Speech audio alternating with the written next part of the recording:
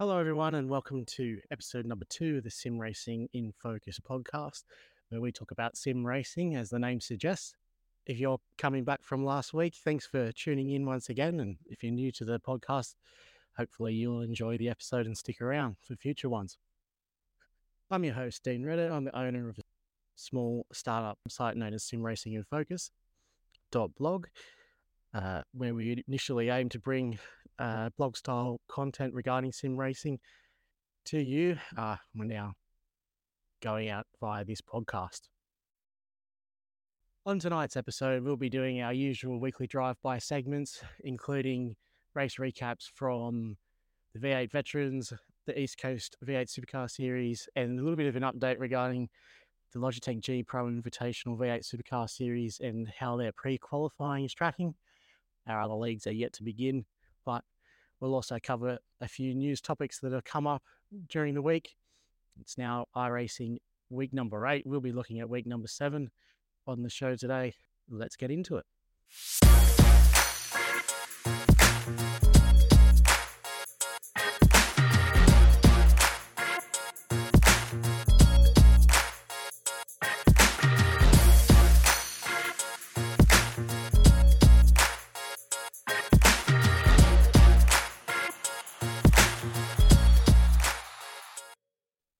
Okay, everyone, I think we'll start this week's episode with a look at the Logitech G Pro Invitational Series. We've got quite a big show to get through tonight.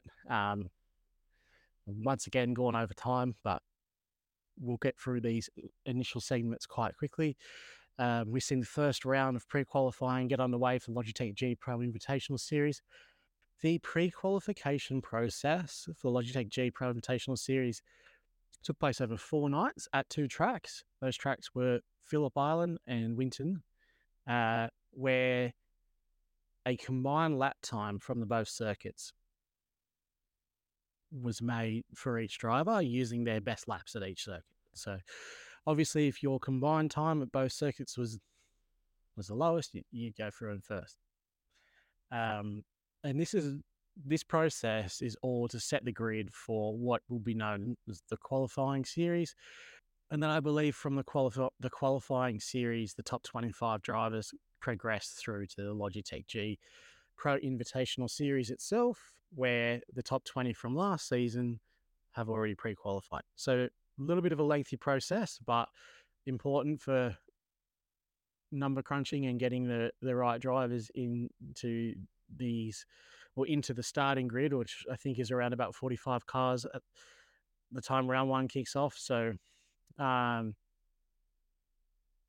it is the Premier Series in Australia for V8 Supercar, so it is a difficult process to get in, but obviously it's there for a reason to try and get the best drivers in Australia there on the grid come round 1.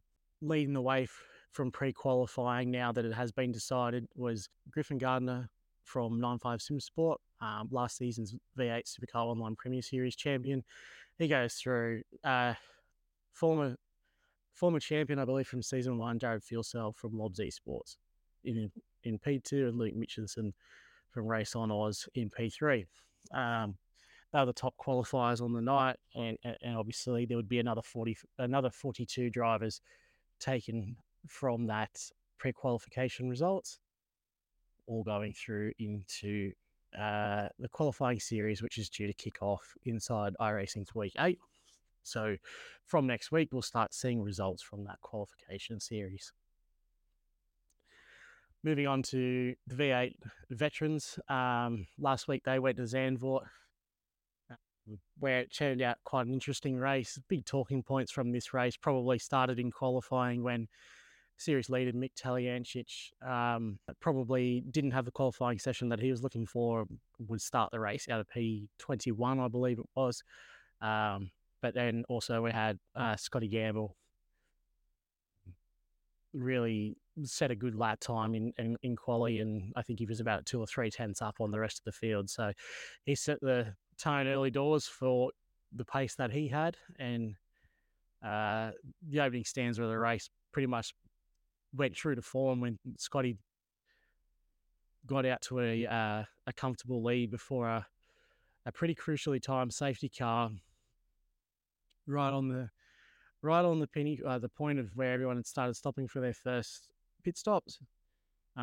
Threw a bit of a spanner in the works. A lot of drivers elected to pit twice under the safety car, which just added chaos and confusion to the race, trying to follow it during the broadcast. But there was a lot of then obviously deviated strategies, which you would see half the field pit once and then have to pit again later in the race, and other most drivers still who elected to do the 2 pit stop would have to pit later in the race again as well, because they couldn't quite manage to stretch it all the way home. But yeah, that really livened the race up, because Scotty was quite dominant up until that point, and we've seen a lot of the leaders get back down into the middle of the pack and have to make their way back through over what was a really, really long stint. After that lap, sort of 14, 15 safety car, there was about 47 laps in total for the race. So,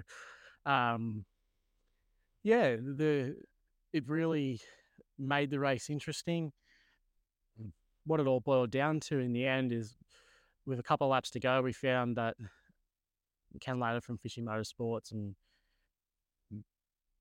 certainly Scott Gamble and Darren Lobb out of DPR were the top 3 drivers on the track, and Mick Taliench has managed to find his way all the way up into 4th after the less than ideal start to the race. But he was struggling towards the end of the race, and things really got quite interesting with car contact and everything like that, and he would inevitably drop back down again. But it would finish that way. It would finish with Scott Gamble taking the race win from Kenneth Latter Fishing Motorsports in second, and Darren Lobb coming home for DPR in third. That result would see Ken Latter take over the series lead from Mick Talienich, and Blake Delaney still holding down third.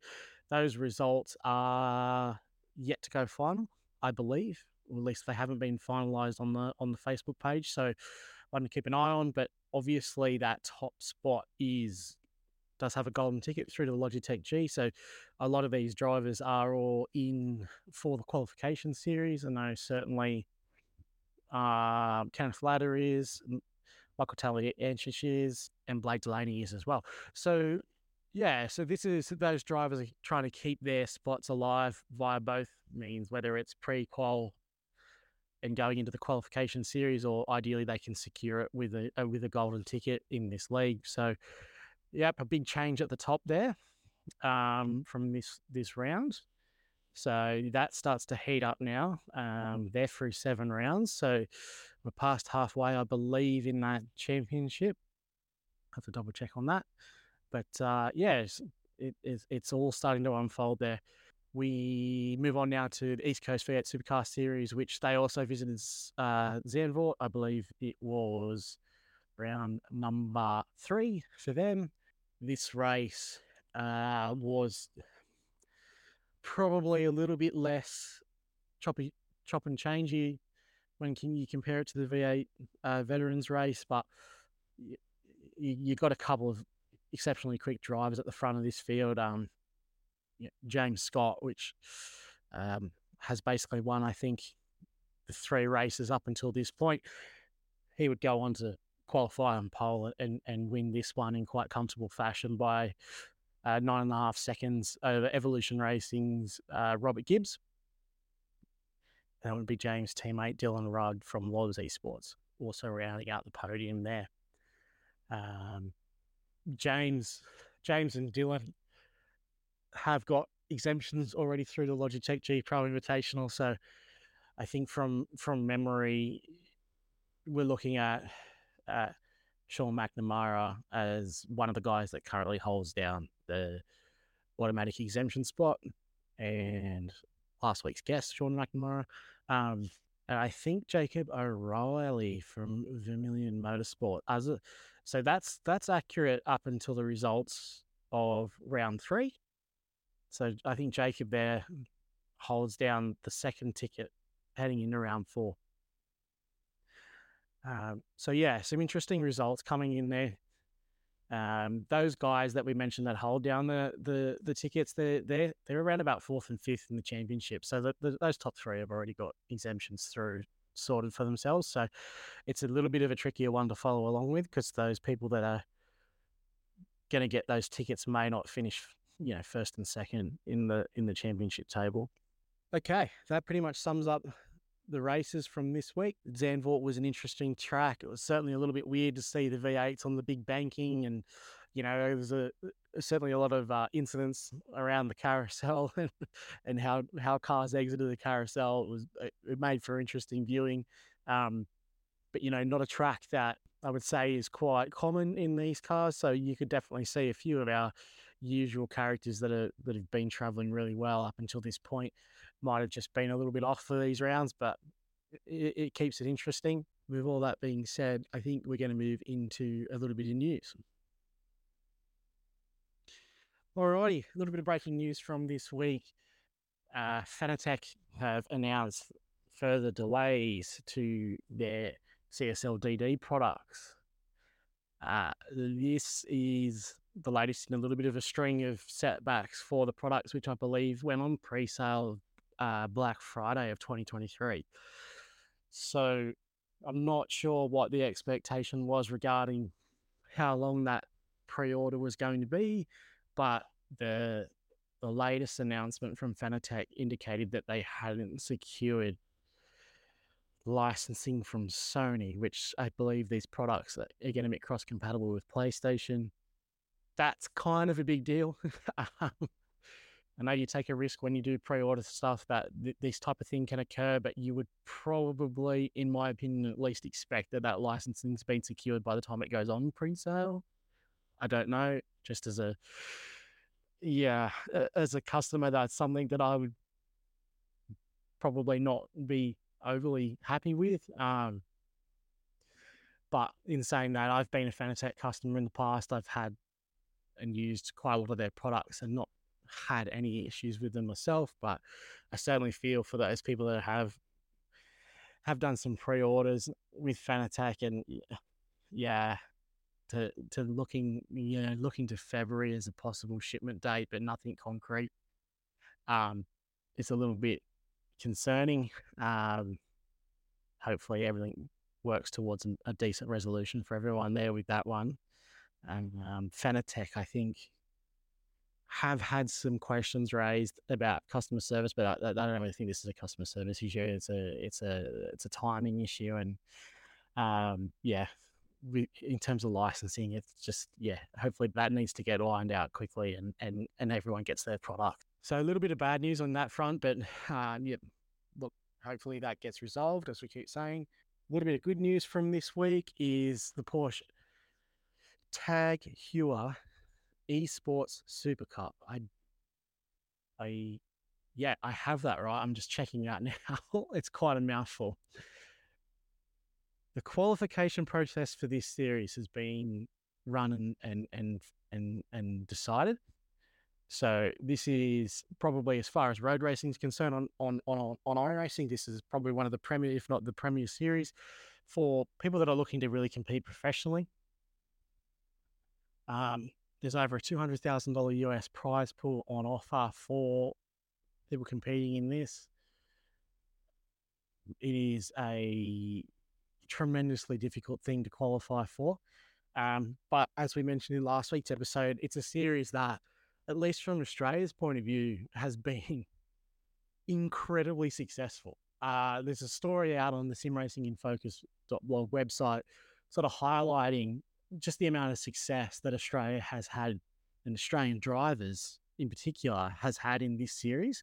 I don't think, is it 3 of the first 5 or 3 of the first 6 championships have gone to Australians. I believe it's 2 to Josh Rogers, and certainly last year's one to Altus Esports, Jordan Caruso. So the good news, again, from the qualification series is obviously Jordan won last year, so he is in again for season 2, and it looks like on the website he's confirmed to be taking place. So obviously representing Australia there, and Altus Esports, also an Australian team. So good to see those guys are getting onto the world stage. And we also have Cooper Webster, who's racing for Oracle Red Bull Racing Esports. He's the second Australian in that field. So 2 Australians. We also have Dina Lombardi, Simone Maria Machado.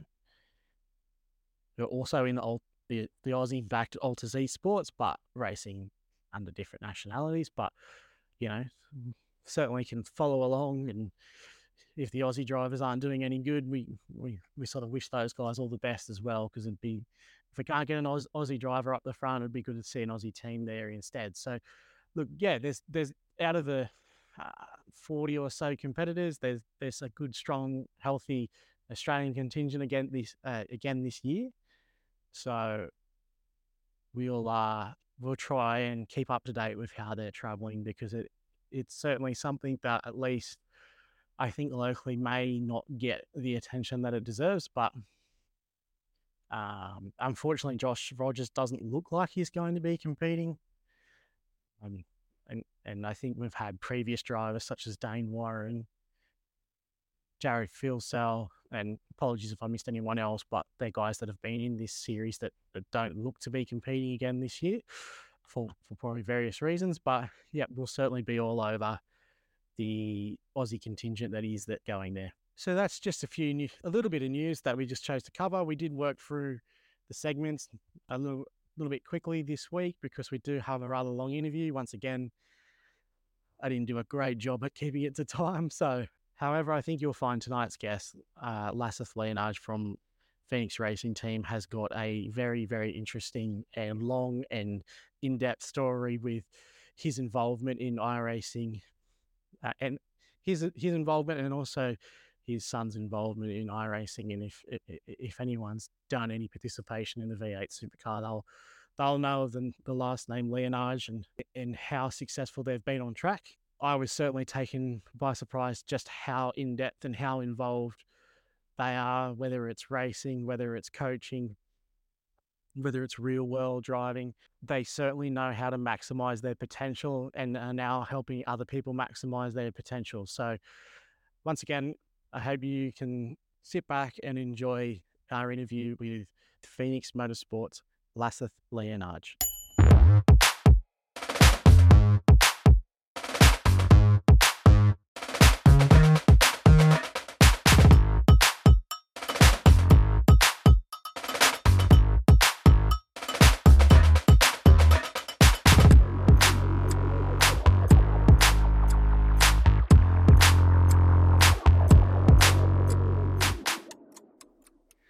Okay, Lasith Liyanage, welcome to the Sim Racing in Focus podcast. How are you today, mate? I'm good, mate. Yourself? Mate, can't complain. So I'm a big day at the beach and just sitting back now and having a few beers. So it's good that you given up your time to come and have a chat. So mate, welcome aboard. Thank you.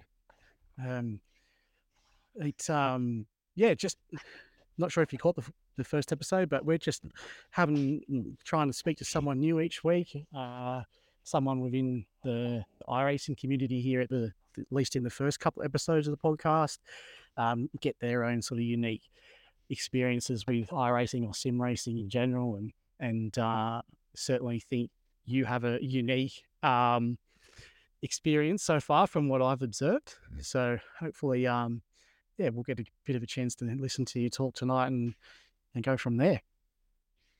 Yeah, thank you. I listened to the first episode and I thought it was bang on, and I quite enjoyed it. Yeah,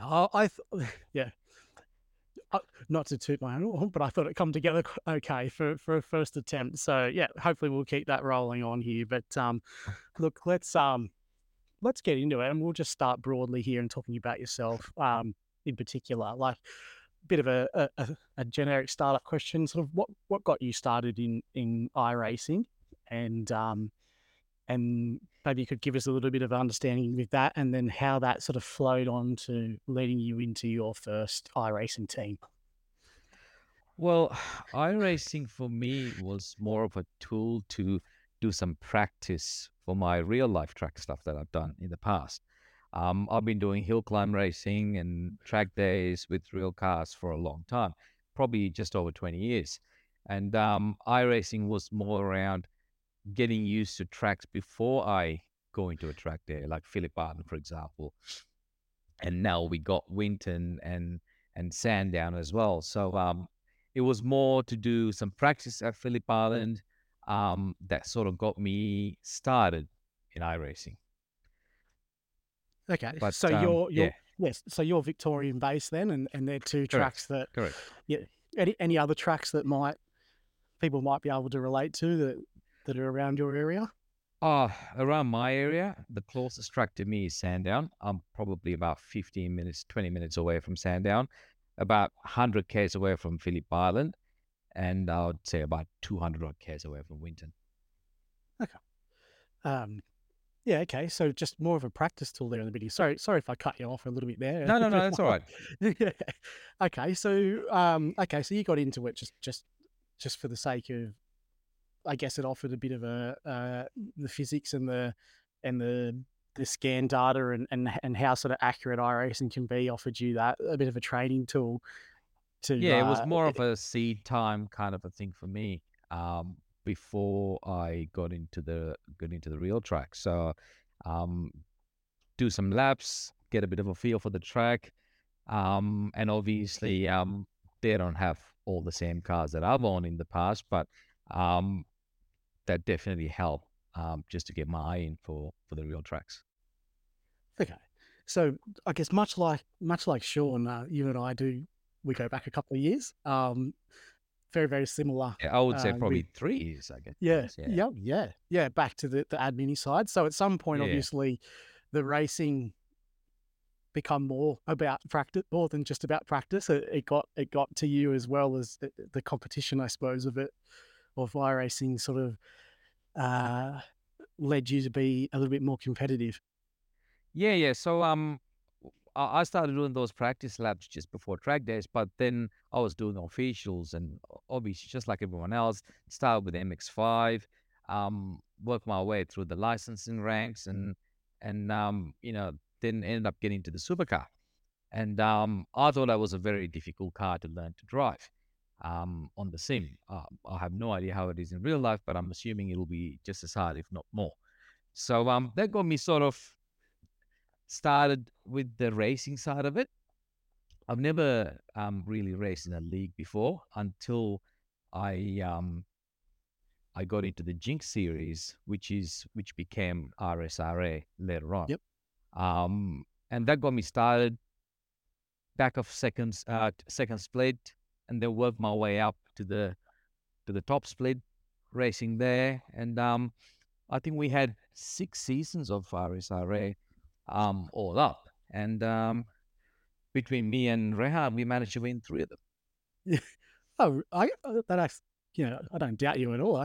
I'm surprised to actually hear we did get through 6 seasons there Yeah, we with did. Real Sim Racing Australia, and I remember doing some admin type stuff for that league, and one of those things was diving back through and trying to come up with a little bit of a statistics base for race starts, race wins, and things like that, and Yeah. um, I think I come on board maybe the second or third season, and at that time you were probably nigh peak of your powers. So like, Yeah, yeah. you go from and you sort of, okay, I come into the league and here you are winning, if not a real podium threat every week, Yeah. and you look back and yeah, you're only going back a season or two. And you're going, okay, what's Laz doing at the back of split two? It happened very, very fast for you, didn't it? That it went, you're right. The V8 supercar is a very difficult car to learn, and most people will probably tell you that it'll take 6 to 12 months before you would get that sort of improvement out of somebody. Mm. Yeah. Yeah. Yeah, So I would say I'm reasonably a quick learner with anything that I sort of put my mind into, and I'll either put 100% or I'll put nothing at all. yeah. There is no in between when it comes down to effort. So I'll put everything on the line to improve, and the results were coming. And I remember the RSRA series was a fixed setup series. So and then it became an open setup series, and I won the last of the fixed setup series. And then I managed to win the open setup series straight after in the second season. So Yeah. um, I thought that was quite interesting and at the same time quite challenging. Yeah. So I think from memory, it was RSRA followed a similar type of schedule to the iRacing calendar. So to put that in perspective, we're really talking two iRacing seasons between being the backer split to contending for a championship, which is impressive in its own feat. And yeah, I can that sort of level of performance increase, I think, is something when I've sort of followed you along, you can see that steep curve, whether it's, you yourself racing or, as I'm sure we'll get into later on, other members that are sort of close to you in a team environment that Mm. obviously get on that curve as well. So there's a little secret unlocked to unlock here in terms of about how to go about self-improvement. But okay, so you got yourself into that league, and so now give us a bit of an idea. Were you a privateer when you entered that league, and then you got affiliated with the No, team? funny enough, I entered the league as a privateer, and then JP from JP Simshed approached me and said, "Les, do you want to join my team?" I thought, you know what, it might not be a bad idea because I'm a newbie to the supercar, and I'm newbie to the league racing as well. So I thought it might not be a bad idea to join a team and learn from it. So yeah, so that got me into the team. I think at the time they had probably 30 plus members in that team. So it was quite a large team. Um, and that sort of got me started, and I got to learn from a couple of people. I remember Lachlan Manif, who was in the team, and I got quite a few pointers out of him and then now he went to do all the real life stuff. I think he's racing TCRs last time I checked. So Yep, yep. Yes, it's a name that rings a bell. I'm not sure exactly what real life driving is, but I'm sure I've come across in an iRacing sense before as well, which I'm sure I would have if it was around about that time.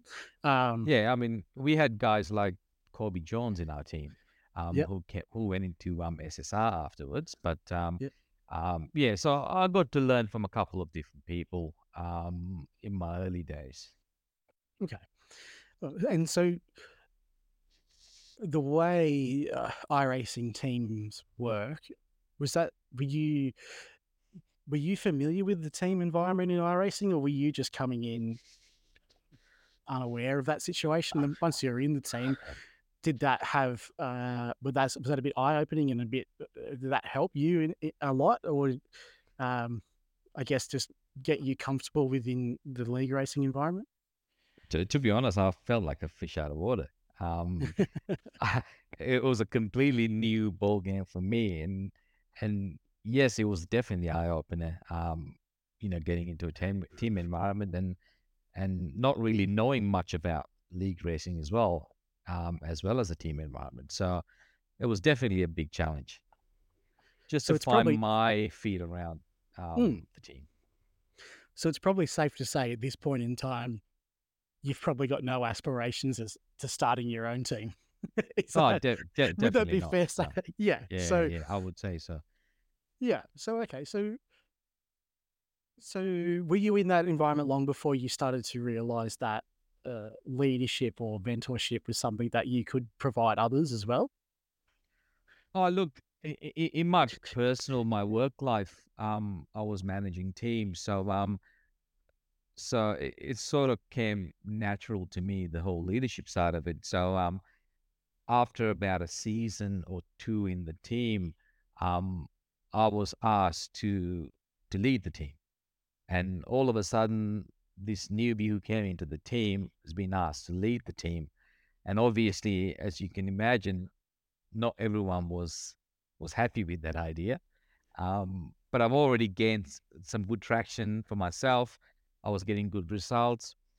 And I believe at that time I would have won the first championship as well. And that you're gave not me an suggesting. opportunity. Yeah, I was just going to say you're not suggesting for 1 minute that there was politics involved. There's always politics in the team environment, unfortunately.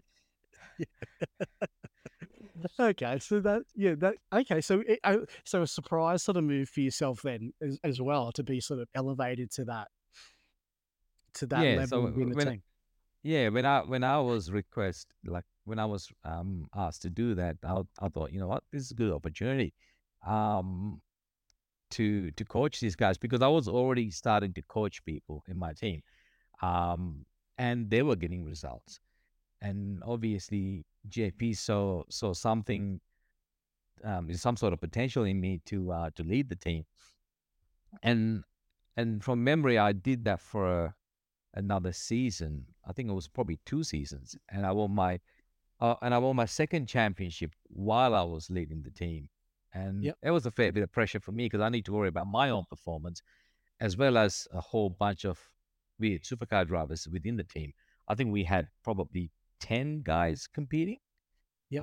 in both splits. So that's a good number of people who were trying to get their performance up in the supercar. Yeah, so you've got at this point in time, you've got a RSRA divides into probably a premier split and a development split, and they're running Yeah, on separate nights. So you're not just over individual drivers, but you're also over multiple race nights. yeah, we had two different Multiple. race nights. Yeah, so multiple days of different days of practice, trying to sort of juggle all that around, as well as worry about your own championship at the same time. Yeah, yeah. So there was a fair bit on my plate, and obviously, I run a business as well, so I work in there full time as well. So Yeah, and it's one of those things, isn't it? The more you put in, the old Nutrigrain saying, the more you put in, the more you get out. It's that's it is sometimes can be just that simple with sim racing. If you want to get faster, you just need to do more laps. So yeah, everyone has their own level of how much time they can commit to it, and then also how much time they're going to ask of you to be able to be there to give them feedback on those laps they are doing. yeah. I mean, it's seed time, and it's about valuable seed time. There's no point in cutting laps for the sake of cutting laps just because it doesn't cost you anything to cut lap on iRacing. Mm. We go back, we look at data, we compare data to the other teammates. Um, we do a lot of that stuff in the background to improve performance. And that's when we're running just a fixed setup. And once we went to the open setup era of RSRA, it was a whole different ball game. Um, I had to understand the things that I learned with real cars in suspension tuning and things like that, handling of the car and all that kind of stuff. I had to put that into iRacing, which Yep. was not that hard. I mean, iRacing mimics the real life suspension geometries and things like that. So quite quickly I got my head around that and started making some decent setups that can get the team running with the front running guys. Yeah. I think the data analytics side is probably going to come up again a few times tonight. Early doors though, were you familiarizing yourself with Motec, or was it VRS as your sort of preferred platform where you did? Well, these are the type of systems that are offering a service to an iRacer to track their data inputs. Well, for a while we were using both of them. Um, Okay. but with Motec, not everyone was using Motec. Um, the guys who were running the real life in real life racing teams who were in our team, they were running Motec. So I sort of had to get myself familiarized with both Motec and VRS. But VRS was the biggest platform for iRacing guys to use. So we ended up ended up converting those guys who were using Motec into VRS as well to keep the entire team on the same platform, which makes it easier. Yeah. It's a very valuable tool, VRS though. Okay. Absolutely. Um, and I suppose JP at the time's doing this because he's he owns the league. He also owns the team, so he's looking for, how do I say this, to not be seen as uh, favourable to his own team, I suppose. So Yeah. you picked up a, you weren't just sort of, yeah, you were sort of put into a tough position where probably not just your own um, team, but also, there was outside pressures going on there at the same time. So, when you go through situations like, did you come out of it sort of going, I actually really enjoyed that leadership opportunity, or was that something that you sort of struggled with at the time? To be honest, I enjoyed it. It was tough at times, especially when you got a whole lot of different personalities in one team, with different challenges for themselves. And at the same time, the scenario you were talking about, where JP owns the league as well as the team, but he wanted me to have the team side of it so he can keep his hands clean of that. Yeah. So it was a bit of a tough juggle. Yeah, because that's probably something that maybe people on the outside didn't know, that you would sort of taken ownership of that league, but sorry, that team. Yeah. Yeah, well, that covers off your sort of start really well. I'm actually going to leave you with a quote, Lass. Here we go. This is how in depth we go. I remember I actually spoke to JP, back around this time, and not to delve into my own team stuff, but like I was having a conversation with him about how, we could go from being a middle of the pack team to, trying to go door to door with you guys essentially. Mm. And he just, we had a good lengthy conversation, but this was the one quote that it stood out to me. He just said, Dean, it's really simple. You just need a Lasith Liyanage in your team.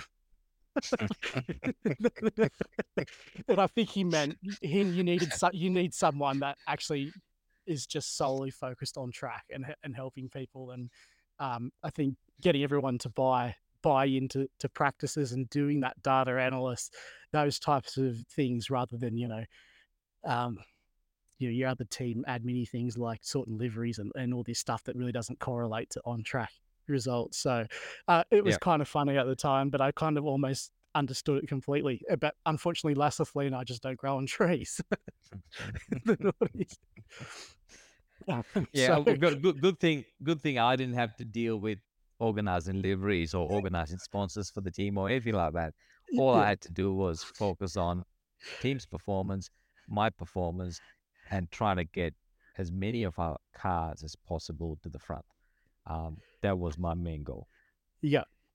So And you're and and driving, when you yeah. compete against teams like 95 Sim Sports and a few of the others, I think we had Fishy as well. So it wasn't easy coming up the front. Yes, yeah. It comes, I think, when you start, the higher you go, the smaller the margins you're chasing, I think is probably the easiest way in terms of time, what you need to find. But it's also becomes much harder to find a couple of tenths Yeah. uh, than when you're down the back. Okay, so, all right. So RSRA's run and done, and JP Simshed disbands the team at the same time when, well, I think it was probably a season before the last season of Real Sim Racing Australia. Correct. Um, as you said, there's quite a large amount of people in that team. And there was sort of a breakout of quite a few teams from that. But, you know, at that point in time, what makes you decide that this is the moment that you're going to start Phoenix Racing Team? Well, I believe it was the last 2 seasons or maybe even 3 seasons. Um, I got my son Rehan starting in the team as well. I believe it probably was the last 2 seasons. Memory's not that great around that time. Yeah. Um, and he started in the team. I brought in Dylan Pereira into the team. Um, and we had a whole bunch of other guys, and Tim Mulford was one of the other guys. And we gelled really well with each other.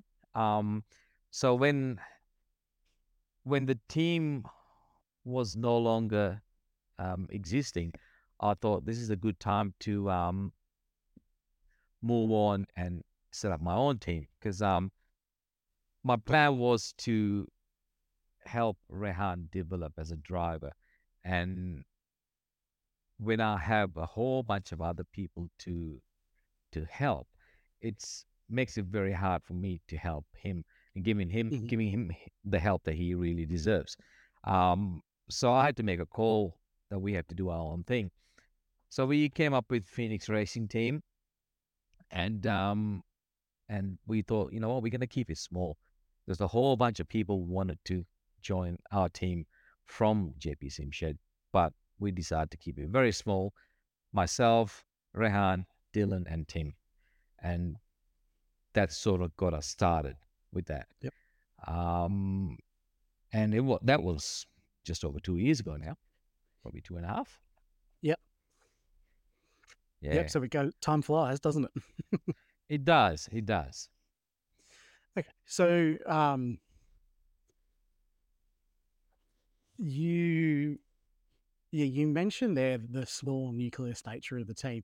Um, you sort of got me on a couple of questions I was about to ask you, but yeah. So you the small nature of the team and Rahan comes into the fold. Now he, just to recap, I guess what Rahan had done at this point in time in sim racing was he'd come through the development series one season, and then had 2 seasons in the Super Series RSRA. Is that right? He was in the development series once, and Yep. he came runners up. That was called the T2E series. Hmm. Um, and he came third in the Super Series twice. Okay. And then he won the last one. Okay. So he's done three. He did 3 seasons. All right. So Yeah, 3 seasons of the top tier. Yes. and for context, how old was Rahan when he entered the development series, and then when he I won his think Super Series? he was. I think he was 11 from memory.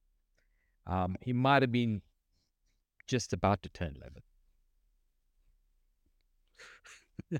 Okay. So, yeah. And okay. So we've got another. So we've got Rahan as an 11-year-old into the development series. So he goes 12 weeks in the development series, gets promoted as the runner-up, Yeah, and then has his sort of initial season in the Super Series, and then finishes on the podium. Sorry, he finishes on the podium yeah, in the first two seasons, and then wins it in the last year. So effectively, that is what would be a 12-month period. Those 4 seasons. correct. Okay, so yep, we've got an 11. Yeah, so there's another person that's on that trajectory that we talked about earlier with yourself about starting in the split two at the start of the year, crown split one champion at the end, what will be the end of a 12-month cycle. Correct. And at this time, we're probably viewing Super Series as comparable to maybe, say, the second half of a V8 Scots Field, something like that. So the lower half of a split one V8 Scots Field, somewhere in about that context. So it's certainly not a field of mugs by any stretch of the No, no, imagination. because I would say some of the drivers that we had in the Super Series was somewhere in the top split of Scops. Yeah. So That's you've the got level they were at. Yeah, so you've got Dylan Rudd in there. You've got um, where you were in it for one or two, and then you've got Sean McNamara. You've got Cameron Jones, like all these guys that have sort of moved pretty quickly straight away after RSRA into split one Scops as being yeah, correct.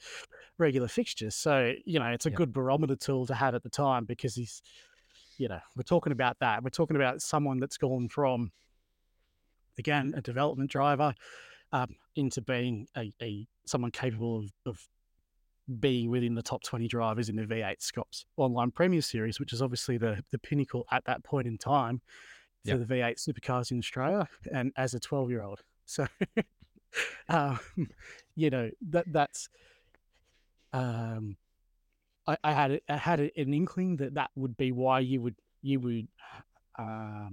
make your own team and keep it small, because it allowed you that more one-on-one time with Rahan.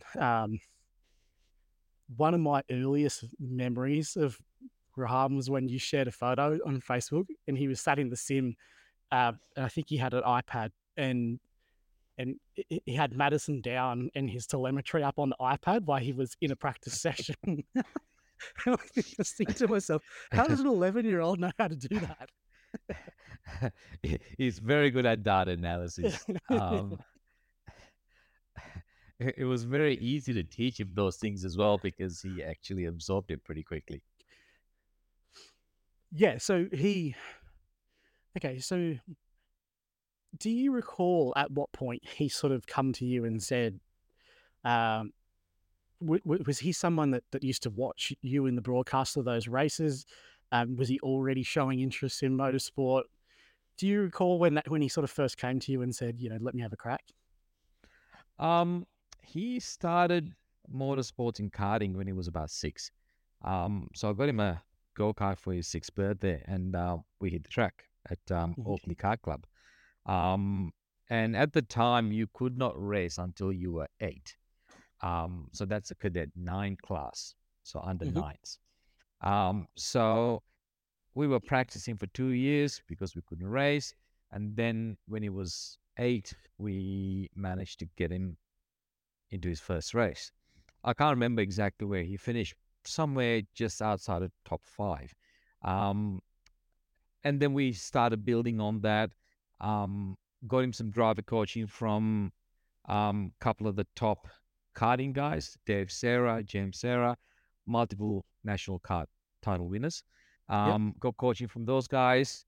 So got him up to speed in karting. So he was still in cadet 9 class, and unfortunately my work commitments got busy for the weekends. I could not take him to the track. So we decided to put a hold on the karting journey, Yep. and decided that he would be on a sim. So he started with Gran Turismo, and he was doing this for a while, and then obviously I started racing in RSRA. So things got a bit interesting from there. He was watching my races. Um, Actually, the entire family was watching my races and cheering me on. And then I thought maybe it's a good idea to get him into iRacing.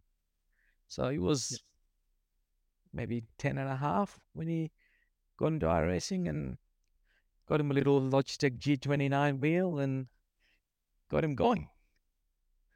All right. So you could sense that it was coming, just because he had that sort of track interest, and because I'm imagining this is sort of corresponding with COVID at the same time. Yeah, this was, the iRacing happened to him around COVID time, just before COVID. Mhm. Um, but the karting side of it, obviously, well before that. Yeah. So it was a bit of a tool to sort of keep him going whilst he may not have been able to with restrictions and stuff from COVID. Yeah, yeah, Another interesting guy you brought up, you touched on briefly before, was I think everyone that was in that RSRA knew Dylan Pereira as I think he just come in and showed sort of really really good pace early doors, um, and so he goes across with you, but then Timmy Mulford comes across with you as well, and yeah. um, he's an interesting guy for many reasons. He he had been around for quite some time, and Timmy's he's stoic. I guess is one word I'd use to describe Timmy. Um, not that I have had any negative interactions with Timmy, but I remember sort of doing some commentary and stuff, and he's sort of like the big bodybuilder that walks out of the gym like he's carrying buckets. Like that's what he drives his car like. You just can't get around him. And um, he comes out as we referred to them as a split two driver in RSR at the time, but Hmm. now uh, part of the segments that I'm trying to do with this podcast is trying to follow along with a couple of series. Yeah, he's right there in top split now. So he's another guy that sort of thrived from that. I can only speculate what is just so that in-depth analysis and that data crunching and that sort of environment that you have there, which is really driving success in not just small success. Like I think he's come a very long way within those 2 years of Phoenix. Yeah, yeah, he's developed a lot. We spend a fair bit of time with each other, helping Tim, and even with his Scops journey, we spend a fair bit of time coaching Tim for Scops, and he's one of those guys. He will listen, he will absorb, and yes, some of his bad habits might still be there, but we've sort of evolved him into a driver that he can be proud of. Yeah, and I didn't. I certainly wouldn't have referred to his habits as bad habits. He's definitely, Sean. I think Sean was talking about last week was picking up guys and talking about how they were often too kind to people on track. Mm. Would give their, that's something that people in his team have had to learn, where I would sort of describe Tim as someone that's already had that's probably the first skill that Tim had that come into the team. He just seems to be a little bit different in that perspective, that he knows how to defend his position, but now he can sort of just go eyes forward as well if he needs to, with his overall pace. Yeah, one thing we worked with him for was pick your battles. Don't try and defend everything. Yeah. Make sure you keep your eyes forward and race smart. Um, and that's one of the things that we always worked on, whether it's with Rehan or the time that I spent with Dylan. It's always about racing smart. Have a strategy for your race, not just your pit strategy, but overall strategy. Okay. Yeah. So bigger picture stuff in terms of Yeah, how the race can unfold. Yeah, because there's obviously multiple elements to consider across the race of a V8 supercar. It's savage on tyres. It can be savage on fuel. It's one of those cars in iRacing that has a really, really wide window of variance on those couple of those things. So, yeah, yeah, you can win or lose a race on many different facets, and you only need to drop the ball in one facet to have that race come undone. correct. It's very easy to do with the supercar. Yeah. So, we touched on the small nucleus of the team. I think was it. Sorry if I get the name wrong here, but I think was it Steve Vella? I know there's a lot of Vellas going around at the moment. Was it Steve Yeah, yeah, Vella yes. was Yep. also involved in the team at one point? He still is. He's a man with a very busy schedule, so he doesn't get to do all the races that he wants to. But um, he is he's one of our major sponsors for the team too. Yep. He owns Melbourne Hydrographics Depot. Mm-hmm. I've known Steve for a very long time. We used to race fifth scale RC cars um, that's got little engines. Yep. Um, so that's how I um, met Steve. So I got to know him quite well over the years, and he showed some interest in iRacing, and once he got his rig set up, I said to him, "Why don't you come and race with us? Obviously you're sponsoring the team already. Yep. Why don't you jump in and do some races whenever you got time?" Um, so he's done that. He's competed in Scops quite a few times in Split 2, and he can hold his own on track. Yep. Yeah. Well, that's I had a guess that Steve was behind Melbourne Hydrographics Depot. So you touched on your sponsors there. So let's flesh them out a little bit more. And by all means, if you want to rattle them off, go for it right here. But with sponsorship in your team, are you looking to affiliate yourself? Was there sponsorship already? I guess did you have sponsorships ready to go when you started the team, or is that something that you've sort of built over the 2-year period? We had once we decided we're gonna go ahead and create our team. One of the first guys that I approached was Steve. It made it easier for me to approach him because I've known him for years. Yep. So I told him, look, I'm creating this team. Rehan is coming up the ranks. It's just a matter of time before he start winning Scops races. So I want to make sure that I'll give him the first opportunity at sponsoring the team. And I don't think he even thought it for a second before he said yes. Yep.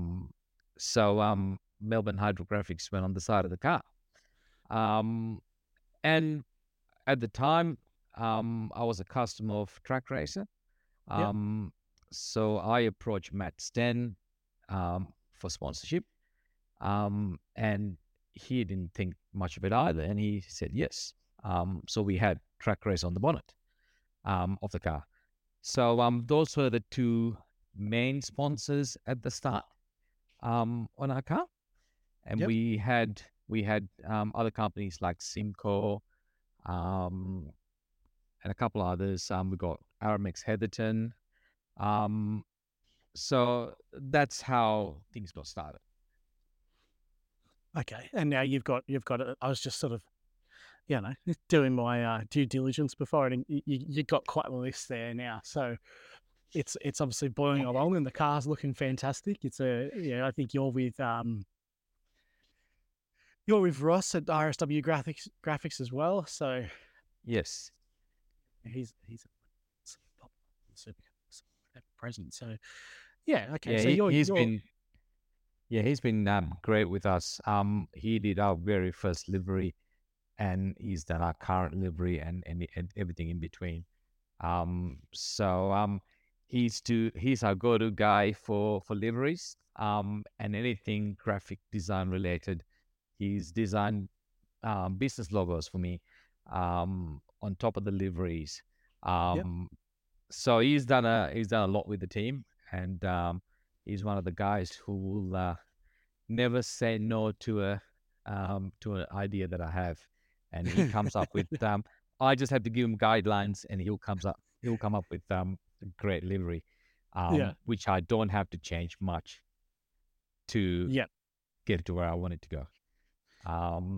So yeah, he's been really great with us, with the team. And another sponsor is Prestige Symptography. Yep. So they came on board with us last season to do our photos, and now this season, he continues to do photos for us, and we do their setups for Scops. So they want to compete as a team. He's got his own team. Okay. They want to compete in Scops this year. Yep. So we've agreed to sponsor them in return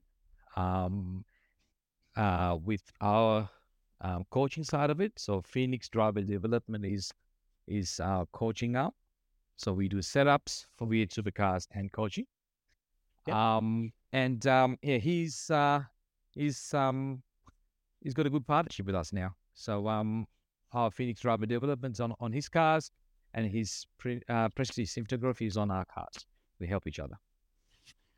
Yeah. So that's, it's an element that I've previous thought to be quite close within the sim community, but to be able to get out and network with people, and I think, once you start a conversation with a lot of other people in this, you soon work out that, they're just like you. They have these interests and are just as willing to try and have a good conversation. Like you look at the real world motorsport where, you would never talk to someone from another team. Like that would be frowned upon, like if you were sharing or working together. So, I guess some people can be misconstrued in thinking that that's what it's like in the sim world. But actually, when you reach out and, you share a common interest, you can start building these partnerships, and and you quite clearly here, I'm seeing you sort of going down the channels, well, staying in the sim community and building stronger and stronger networks, which is resulting in obviously more and more things for yourself and the team. So, Yeah. um, is the team's main focus in 2024 still on the Supercars Online Premier Series, or is it now changing as well? Our main goal is supercars, and it'll be the Scops. Um, and Rehan also does supercars NZ. He's been part of it for a few years now, a couple of years actually, and he's won 4 championships there. So he's going to continue doing that, mostly because it's a great league to be part of, and a lot of our coaching students race in that league as well. So we help them out a fair bit. Awesome. So let's delve into the coaching side of things just briefly here, and then I think we will go with a bit more on Rahan himself. But Yeah. so I think I briefly recall seeing the Phoenix coaching program come up. Was it Dane? I forget Dane's last name now, but No he diff. was. That's him. Yeah. He come up and with a post saying that you guys. This was the first time that I sort of gone, oh, okay. Is this what's sort of happening here? Tell us a bit about how this has all come about, and is something that you're keeping small and relatively select at the moment, or are you taking on board anybody that wants to come along and sort of improve themselves? I'm assuming in the V8 supercar and learning the data analytics side of things and how to hopefully get themselves on that steep bell curve of rapid improvement that yourself and many others that you've come across have done. Well, Phoenix driver development side happened in a bit of a strange way. It wasn't something that we were planning to do until a couple of guys who seen Rehan race and approached me and said, any chance you can help us? Um, their way of saying that was, you you made a 12-year old into winning a Scops race and coming in the podium in Scops. I'm sure you can help us gain a few tenths or a few seconds, and Yep. have some success in the V8 Supercar. That sort of got things started. I was never planning on doing something like that. My always my focus being the team and Rehan, and that got me thinking.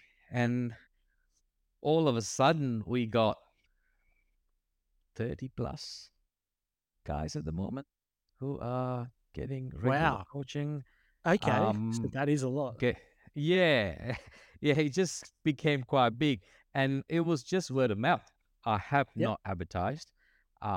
It was just you help one person, and they'll go and tell a few others, and all of a sudden we have probably 6 or 7 teams that's getting coaching from us, from anywhere from Supercars NZ to now V8 Vets as well.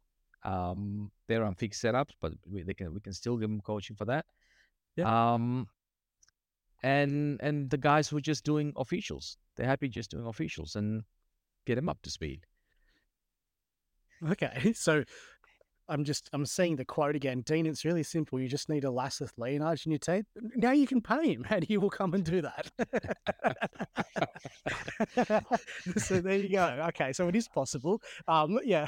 Well, that's it. That's really interesting. I had no idea. And obviously, like you said, it's obviously been a big word of mouth thing for you, venture for you. Yeah, But yeah. I had no idea that you'd grown it into. And when you said today, I had 5 back-to-back coaching sessions, and I'm like, what? That's your whole team, isn't it? Like, what are you talking? But you're actually, yeah, you've got clientele, and you've got 30 of them, and yeah, that makes a lot of sense as to why you would do that on your Sunday. Yeah, we did a couple of big group sessions. One of the groups had 7 and the other one had 11. And yeah, it went for a long time, and everyone got a fair bit out of it. Big number of PBs. Um, Everyone seemed to be very happy with their performance. So I'd say we're doing something right. Absolutely. And so, okay, so if people are looking to strike a conversation up, where do they head? Well, they can DM me for starters. Yep. We just we're just about to create a Facebook page, because that's something that people been asking. Where's your socials? Yeah. Um, so I wasn't planning on doing that, but because obviously people been asking and I had nowhere to direct them to, um, I've decided to create a page. It's not done yet, but it will be done in the next week or so. Okay. Yeah. I'll try and jump on that and share that out whenever I see that come up. That's for sure. Okay. Well, that's mate. Well done. That is really interesting. And I've got to say, I mean, it suits you down to the ground from everything that I know and have heard and have seen. It makes complete logic that you would go into something like that. All right. Well, let's deviate now, and this. And we've been talking already for 48 minutes, so it's been. But this is the main part of sort of what I was trying to hope to talk to you about, and that is Rahan, and this is the unique angle I think of your story where you have your own little man coming into the league, and he was a little man. How old is Rehan? Or Well, Rahan? I swear every broadcast says he's 12 years old, and I feel like I've known him for half a decade. But can you clarify how old is um, Rahan? he's born in 2010 March, so he's going to be 14 this year. Okay. He's So still he's all 13. right. Yeah, so he's not even in his prime yet. So that No. I don't think he's reached his peak yet. No, no. I think he'll be he's going to. ever evolving over the last few years. It's going to be what, three and a bit now, 3.5 maybe.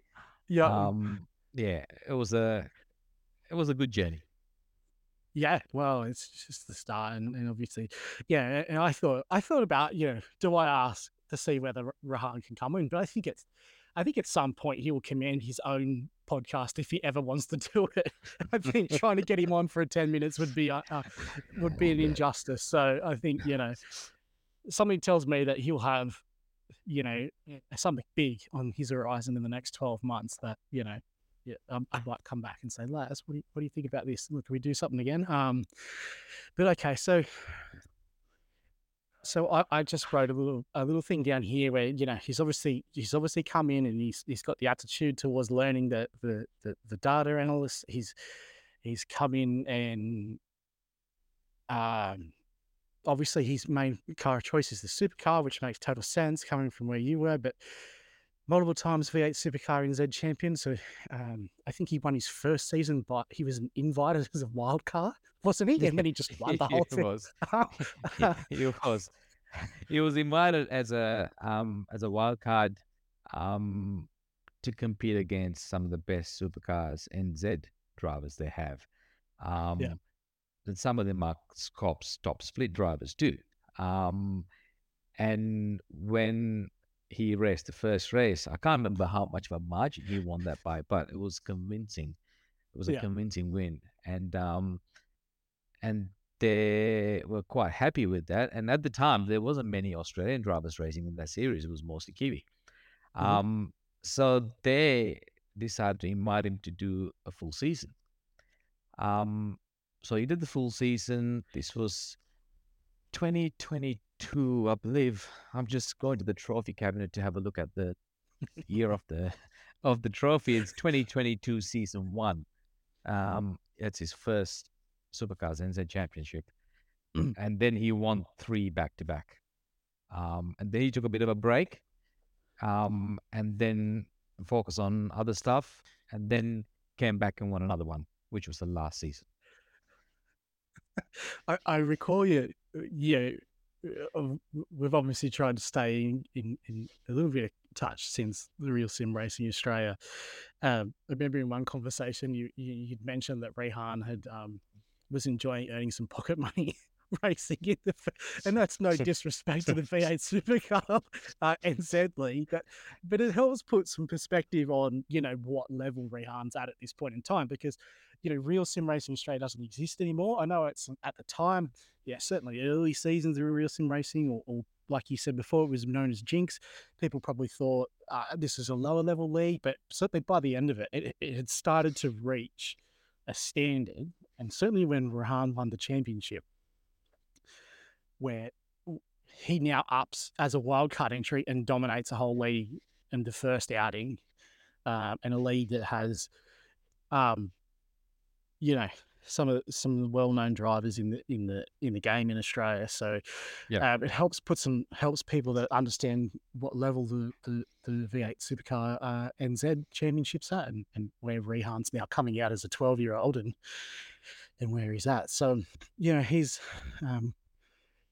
he's obviously multiple time champion in there. He's won the official series in the Yeah, he overall won the official series official Div 1 Supercars series 4 times as well. four Um, times. yeah, so he's done that four Yeah. times. He's done Supercars NZ 4 times. He's won 2 rounds of Scops last year. Mm-hmm. He had a whole lot of bad luck with his PC and all that kind of stuff in the middle of the season, which really ruined his chance of fighting for the championship closely. But he came Yep. close. He came second in the Supercars with Scops Championship last year. He came second. Second in the championship, yeah. Yeah. Okay. So, yeah. Okay. So that last year we see Logitech G Invitational Series sort of emerge onto the scene, and but at the same time he's still going up against the cream of the crop there, and he's coming in second as a then 13-year-old. So Well, he okay. did compete in the Logitech series as well. Yep. He got invited to race with Pursuit Sim Racing, which now has become Altus Australia. Yep.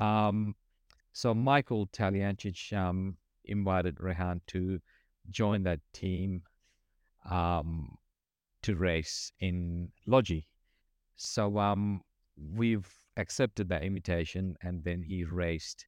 He qualified for Logitech. I believe he finished second in the qualifying series. So he went through the whole qualifying process, pre-quali, qualifying, and then he entered the series. I think his best result was Philip Allen, I believe. I remember he qualified seventh in Logi against some of the best drivers in the country, and he qualified seventh from memory. Yep. At Philip Allen. Okay. So, So that's he had a decent run in some of the races. Some of the races he had some bad luck. So overall, wasn't a great finish that we wanted. But then again, I think we sort of bit more than we could chew at that time. Had too many things going on with school, issues that we had with technology, and preparing for Scops and having Logi back to back. Yep. Versus some of the guys who were racing in Logi, they did not race Scops at all. So it was a time constraint, had a lot going on. So this year we decided to skip Logi series and focus mostly on Scops. Okay. So you get a bit of a progression path going on there with that. You'd imagine if he does go along and tick that off, that he then will again change focuses again. As long as that continues to be the landscape for the V8 supercars, where we are viewing Logitech as the pinnacle. Because that sort of leads into my next question, where you've got Rehan, who's obviously got just immense ability, and he's doing a lot of racing. So here's a very boring question for you. How do you balance him against something like iRacing burnout. Like I think um, a lot of us at some point can go down through burnout where you can lose motivation from having overexposure or certainly like a string of unfortunate events or results or incidents that are not your fault. As I guess it's a two-faced question where you're there as Rehan's um, team manager, coach, but you're also his parent as well. So is that something that you think about much? Is that conscious, or do you just see that that's never going to be a factor with him? Look, I mean, I can't predict the future, but we brought him up to be a resilient kid. He competes in athletics at the state level. He does karate on the side, and he does sim racing. So he's got a fair bit on, but he's one of those people. If he's busy, he'll focus on something and he'll go hard at it. Yeah. And I give him breaks from time to time from the sim just to refresh and reset him rather than cutting laps all the time. But now having his coaching side, it's really reinforcing what he knows when he coaches people. So it's sort of a downtime for him, stepping away from racing and helping others at the same time. Okay, so he's involved in the coaching element as well. Oh, So he's not. he It's not does just he does a lot of the coaching. Yeah, yeah. okay. So there's another feather in the cap. That's awesome. Yeah, because you know, I guess we had sort of there's a sim racing boom that happens over um, the COVID period where we see things like uh, the V8 the actual V8 supercars come and race a series, and we had several subsequent sort of E-series broadcasted on Foxtel. Do you think we'll ever get back to those? And again, you can't really predict the future, but you sort of got Rehan that's at 14 years old, where he's got so much time in the sim that if those series ever come back again, there's every chance that as long as he keeps going, that he'll be right in a box office seat to try and get into one of those. Is that something that you think A is possible that will come back, and B you think that might be on his horizon?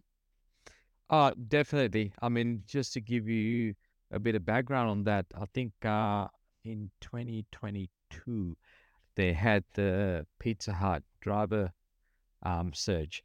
So that is Mhm. for the E series. He qualified for that one and he came in the top 10. I think only the top guy got the opportunity to go into E series. Um, so he did quite well, and at the time he was only 12 um, to qualify for that. And then the E series came around, and we were about to enter him for E series, but the age limitation was 16. So unfortunately, he could not have a crack at that. So we're definitely hoping that'll be on the horizon for us at some point when E series comes back, hopefully. Yeah, because I'm not too sure where it's at myself.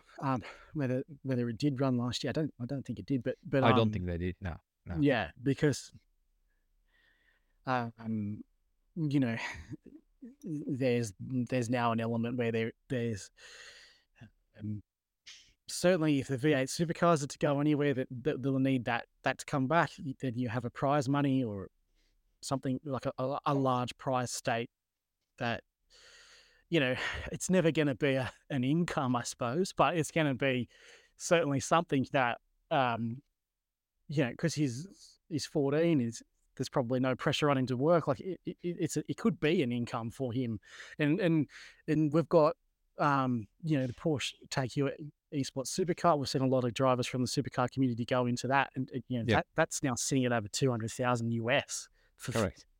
the prize pool. So you know he fits the bill and the timeline for if this ever does start to progress in terms of an industry where you can earn a living. There might be something there for him. Yeah, I would say so. Because he's not even 14 yet. So I reckon lot of the race car drivers or even sim racers, they don't peak until they're in their 20s. Yeah, And that's a fact. So he's got quite a few years to perfect the craft that he knows. yeah, So there's always a lot of opportunities in the sim racing side of it. Now that Motorsports Australia is involved in it too. Last year, there was a Tri Nations Cup that Rehan qualified for in a GT3. So he wanted to do something different. He represented Australia in the Tri Nations against New Zealand and UK. So he had a good crack at that, qualified. And I can't remember where he finished exactly, but he had a good run. So things yes. like that. And they had the F4 championship and gave him the opportunity to go to Malaysia to the Sabang circuit. Obviously, Wow. that was a minimum of 14 years old, so he could Yeah. not compete for that one. But hoping that it'll be there again this season.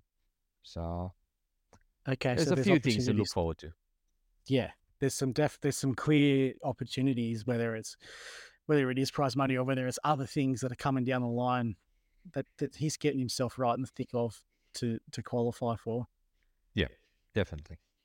Yeah, yeah. Well, Laz, we've been going for over an hour now. I feel like this as long as you're open to it, is another one that we can check back in with, down the track. Certainly once Scops is back up and underway, and and we might get a chance to talk to Rehan. But the time goes fast. But I am gonna wrap it up there. So, mate, if you like, go ahead by all means and shout out any sponsors or anyone in the team that you want to give a shout out to, and mate, we'll see it out.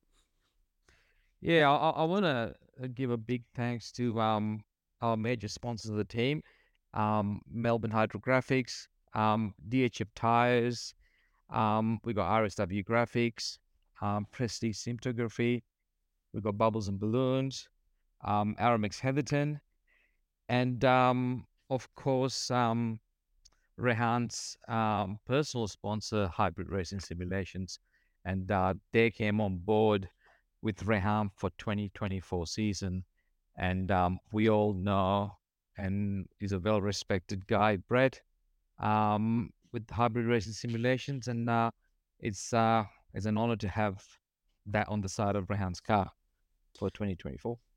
We did skip over that, didn't we? I did see that. Yeah, I was meaning to ask you about that because that is a big one. They've been a big importer of sort of premium sim products, and they jump on board. They back Rehan now.